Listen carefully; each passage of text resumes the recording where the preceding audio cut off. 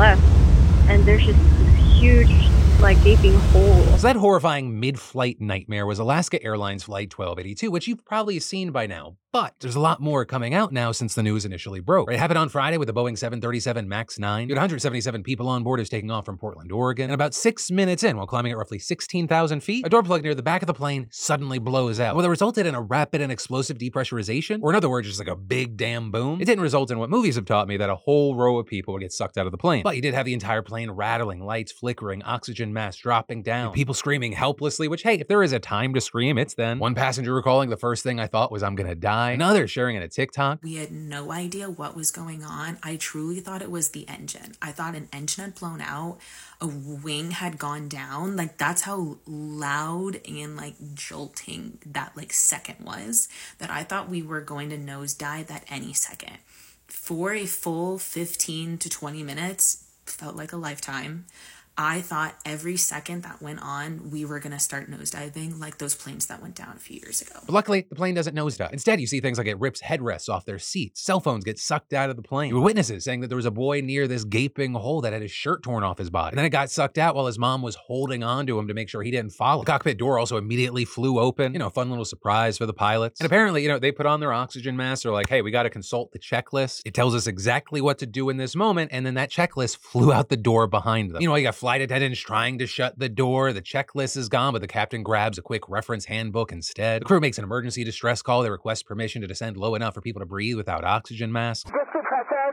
Emergency, we need to descend down to 10,000. And thankfully, there were no serious injuries. They got back to the airport just 35 minutes after takeoff. So I imagine, like, in an ideal world, they wish they didn't have to deal with this, but best outcome possible. Though not for Boeing that makes the planes or the airlines that use them. So honestly, this could have been so much worse. Right? Because reportedly, no one was sitting in 26A, 26B, which is where the door plug was. And luckily, the 3 passengers who reportedly had babies in their laps were far enough away. Also, they're lucky it actually happened when it happened. Right? If they had been at cruising altitude, which they were just minutes away, a number of passengers and crew likely would have unbuckled their seatbelts. And so in the wake of all this, the FAA was like, Boeing, what the fuck? And they ordered them to ground 171 of the 218 MAX 9 planes that are in operation, at least until they can be inspected. That causing Boeing's stock to nosedive. It canceled hundreds of scheduled flights. In fact, on my flight back from New York on Saturday, I ran into one of you beautiful bastards because they were actually scheduled to be on a MAX 9, but then had to get on our plane. Naturally, with this situation, you have a lot of people making comparisons, right, to other recent disasters with the company's 737 MAX planes, with the most notable being in 2018 and 2019, 2 MAX 8s crashing on international flights, killing 346 people, which ended up with all MAX 8 and MAX 9 planes to be grounded worldwide for nearly 2 years. That is, until Boeing made changes to an automated flight control system. And this is just this last December, Boeing was urging airlines to check their 737 MAX jets for loose bolts, because a discovery was made of at least 2 planes with improperly tightened nuts. And just as I was recording this, we're learning that United Airlines has reportedly found loose bolts and parts in at least 5 MAX 9s while inspecting the plug doors. And so of course with this, one of the biggest questions is, well, what the hell happens from here? And the current answer is we actually don't have any fucking clue. As far as what we do know, the MAX 9 in question rolled off the assembly line and received its certification just 2 months ago, performing 145 flights since then. When the door plug blew out, that was actually the plane's 3rd flight that day. Also, regarding the door, it has been found, with a school teacher only known as Bob discovering the door plug in his backyard, which honestly, I would pay good money to see what Bob's reaction was. Was it just a simple straight up, what the fuck? Or was it kind of like the blank stare of, did I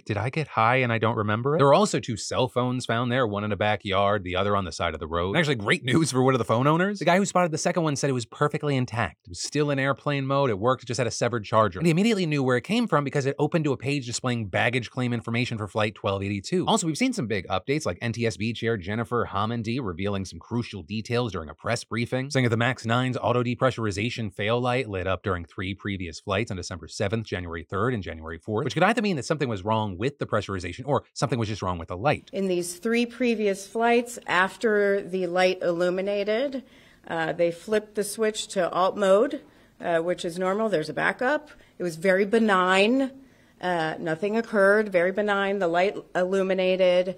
They flipped it. They reported it. It was tested by maintenance and then reset. As far as whether or not those incidents actually had anything to do with Flight 1282, currently we're getting a shoulder shrug. She said that she doesn't know. But she did disclose that Alaska Airlines imposed what's called an ETOPS restriction on that plane, or before the door plug incident, meaning that it was prevented from flying overseas to Hawaii so that if something went wrong, they'd be able to return to land quickly. And she also added that the airline had ordered an additional maintenance check for the fail light that was not completed before the incident. And so all of that seems to suggest that Alaska Airlines may have known that there was at least some sort of risk of failure. They just kept that MAX 9 flying anyway. But as we wait to see what else comes from this investigation, I gotta pass the question off to you. What are your thoughts with this craziness? Like for you, is this a growing concern, or do you see these situations as outliers that will figure themselves out? Or really, any of your thoughts? I haven't seen you since before Christmas, so I'd love to hear from you. And then, in social media news, you had Andrew Tate and Taylor Swift popping up. Andrew Tate allegedly choked a woman until she passed out and threatened to kill her, with that being one of the biggest claims to come from this new documentary about it. It was also reportedly supposed to include interviews with Tate himself, but he apparently got arrested before that could happen. With the anonymous woman saying that he threatened to kill her, he said he owned her, he would pin her up against the wall. Though this, as a Tate spokesperson, denied the allegation, saying his encounters have always been consensual. We're still waiting to find out when his trial over human trafficking allegations is going to start. And then, as far as Taylor Swift, well, a lot of the conversation's now focused on Joe Coy, who absolutely bombed at the Golden Globes last night. Though that was for a number of reasons. When people didn't laugh at his jokes, he said, or maybe joked, that the ones that weren't funny were from the writers, with some of the dumb ones being about Barbie and also Taylor Swift. But prior to that, a lot of people were angry about Taylor Swift in the New York Times. And that's because they ran this opinion piece by Anna Marks, which was titled, "Look What We Made Taylor Swift Do." And in it, they heavily speculate that Taylor is a closeted queer woman. And in this, the author says that Taylor's been making regular hints to this in her music, arguing, if there were only one or two references over the years, then whatever. But then arguing, when combined, they suggest to queer people that she is one of us. They also suggest that her art may be far more complex than the eclipsing nature of her celebrity may allow, even now. And trying to back that up by arguing, Taylor Swift has often encouraged fans to search for clues, search for Easter eggs in her work. And while some were like, hey, this could be an interesting exploration into how the biggest artist on the fucking planet might still feel forced to hide her sexuality, but the vast majority of fans have been pissed off. And a source close to Taylor reportedly saying there seems to be no boundary some journalists won't cross when writing about Taylor, regardless of how invasive, untrue, and inappropriate it is, all under the protective veil of an opinion piece. You also had country singer Shelley Wright, where she was mentioned in the editorial because she's a gay singer who was once closeted, and she actually nearly took her life, slamming this story, writing, "I think it was awful of the New York Times to publish. Triggering for me to read, not because the writer mentioned my nearly ending my life, but seeing a public person's sexuality being discussed is upsetting." And personally, I'll say, I understand there's a conversation to be had around gay baiting. If you've never watched this show, it's over now, but it's called The Other Two. They have a fantastic episode where they take on the topic. But Taylor, whether she's telling the truth or not, which it doesn't fucking matter to me, nor should it matter to anyone, has previously said, she tries to advocate for the LGBTQ plus community, which she says is a community that I'm not a part of. So I get, for the most part, Taylor Swift equals views. Because yeah, an opinion piece might actually make sense if she did come out and say some things and it's like, wow, that's crazy in retrospect. But when you push these conversations in major publications, it's very close, if not exactly, trying to push someone out of a closet they may or may not be in. And is that the environment you want to create? But from that, we're going to talk about more news you need to know today after I pay some bills. Because for any of you focused on getting your business off the ground, creating a place to share your homemade goods, or even a personal blog, I got a great solution for you. And it comes from, and I want to thank the fantastic sponsor of today's show, Squarespace. And y'all know I've been partnering with Squarespace for years now. And a big part of that is just how accessible it is. It's so easy. There's nothing to install, patch, or update ever. And creating a beautiful website with Squarespace's Fluid Engine, it's so easy. You're just dragging things where you like. No coding necessary. And if you need a starting point like I did when I first tried it, Squarespace has a bunch of great professional templates. Also, you can even sell custom merch easily. Squarespace handles all the production and shipping. Plus, with Squarespace, you get access to all their marketing tools and analytics. Plus, their award-winning customer care team via email or live chat 24/7. So go check it out. See why so many love it. See why you're gonna love it. And start your free trial today over at squarespace.com/Phil. Just make sure you enter in offer code Phil for 10% off your first purchase. And then y'all need to stop freaking out about Stanley tumblers. Also, if you're not a part of this group, I'm sorry. I didn't mean to loop you into this. Because it's not just cringy stuff like people making Stanleys their whole fucking personality. But we're seeing situations where people are getting trampled for Stanleys.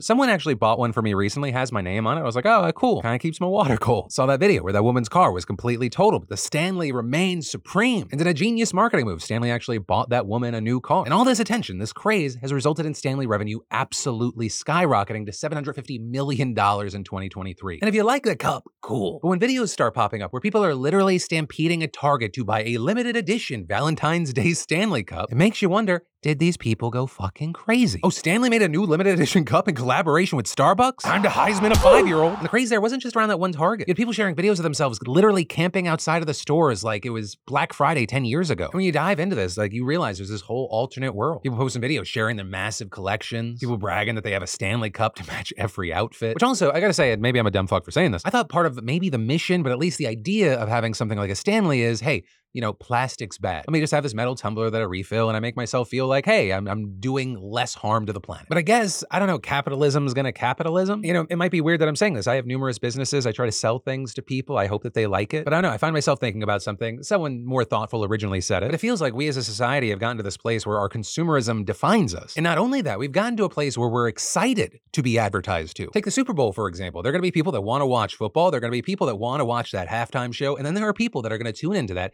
just to see the new ads. And for many, it ends up going even further where like our value or happiness, at least our idea of happiness in life as a human, somehow gets tangled up into how good of a consumer we are. Like, does what I'm saying make sense, or is it just the ramblings of an old man? And then Donald Trump versus Joe Biden. We're just 8 days into the new year and things have kicked off, which is to be expected, but there's so much news. It's easy to miss stuff. Some of the things are just absolutely wild, but really there's no reason to expect anything less for the rest of the year. But luckily, I got you. And we'll start with the continued efforts we're seeing to get Trump off the ballot. The idea being that he led an insurrection, so he's not qualified to be on the ballot. And here, for all you visual learners, Axios actually provided a handy-dandy map of the current status of the state's effort. We're seeing no challenges in 17 states, challenges dismissed in 13, decision or appeals pending in 19, and Trump, of course, disqualified so far in Maine and Colorado. With the Supreme Court, as of last Friday, officially taking up Trump's appeal regarding Colorado. Also on the note of January 6th, we actually got more footage of the peaceful protesters. You know, those kind folks who were taking a non-violent, good-intentioned tour of the Capitol. We gotta hang a bunch of crooked congressmen. We'll do that. You guys could get the same paycheck when the government gets replaced with real governors. Yeah. You also had a lot of people fighting about Ashley Babbitt. But among other things, people sharing drastically different videos of her. Some where it appears like she's marching and she's calmly talking to the camera. Others where she's hysterically yelling at the camera while driving. Every single one of you politicians in California,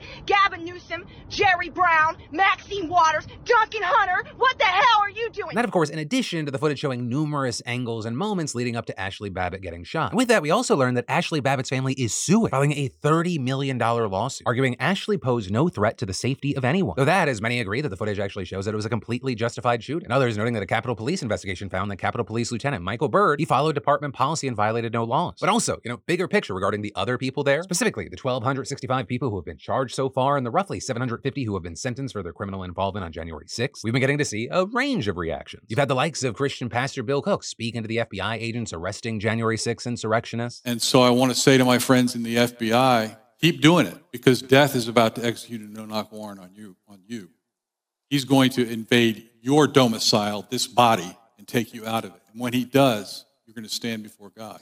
It's not going to be pleasant. Meanwhile, you've got Trump calling them mistreated hostages, which also, based off of a recent Stefanik interview, makes me feel like this is how they're going to be trying to frame the situation. Trump also calling for their release and vowing to pardon them if he's elected. And while many of you watching probably find that absolutely crazy, that it is absolutely revisionist history to call these people who attacked the Capitol hostages, or because they're being held accountable. That has very much become the major and popular Republican opinion, with in fact not only nearly 70% of Republicans believing Biden's 2020 election win was not legitimate, but 2/3 supporting pardons for people who forced their way into the Capitol. But possibly the most concerning polling was across party lines, with not only 70% believing that U.S. democracy is under threat, but about half expecting violence over future presidential election. And while I'm definitely among those because I have eyes and ears, depending on the person, they have these beliefs for very different reasons. And in fact, political violence has become such a topic since January 6th. Joe Biden actually spoke on it over the weekend while Trump and Biden were taking swings at each other. And with Trump, we saw him try to frame Biden's speech as him just like stuttering and struggling through it. That's why Crooked Joe is staging his pathetic fear-mongering campaign event in Pennsylvania today. Did you see him? He was stuttering through the whole thing. He's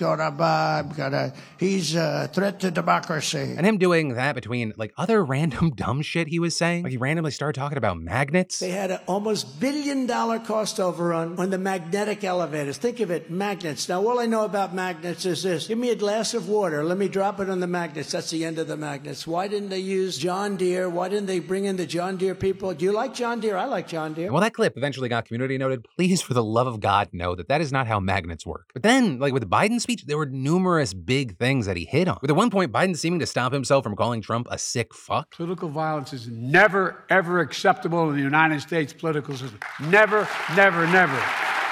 It has no place in a democracy, none.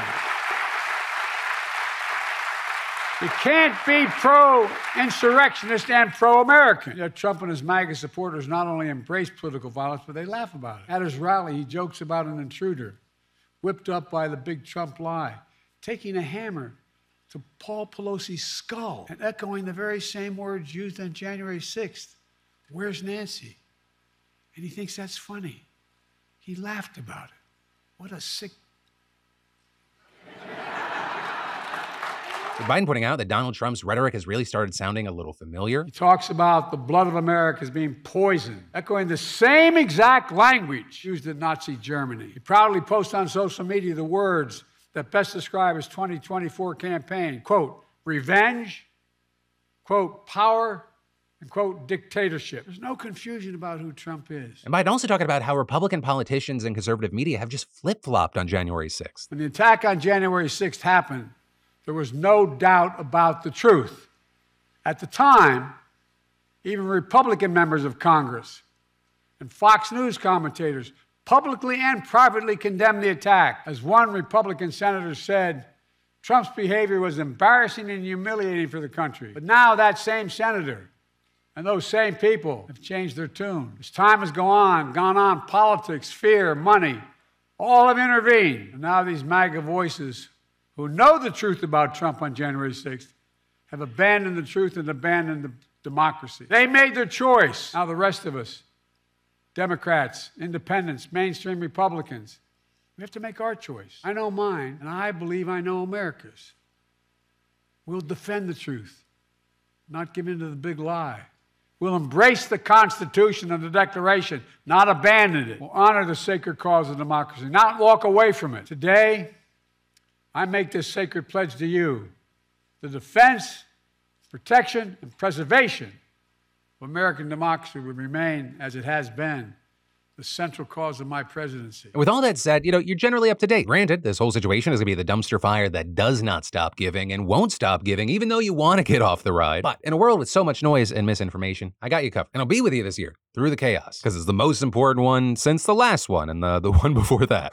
And that is essentially where I'm going to end today's show, except for this last thing. This is just me speaking to you, because I know I kind of just dove straight into the news. First daily show back of the year. Welcome back. I hope you had a fantastic Christmas or whatever holiday you celebrate, that the new year is treating you well so far. I had a great break. I essentially did nothing for a while here and hung out with my kids. Then last week we went to New York for a few days, ended up seeing some Broadway shows. Wicked was awesome. Six was phenomenal. In fact, everything was great about the break until last night, or I guess this morning at 1 a.m. I woke up with some sort of stomach bug. I was just was throwing up for hours. But fingers crossed, I think I'm slowly on the mend. It's feeling like one of those 24-hour things. And don't worry, I'll see you tomorrow, because these first weeks back are always tricky. It's like trying to catch up on things while trying to include all the things that are happening. But that said, thank you for being a part of this one. I love yo faces, and I'll see you right back here tomorrow.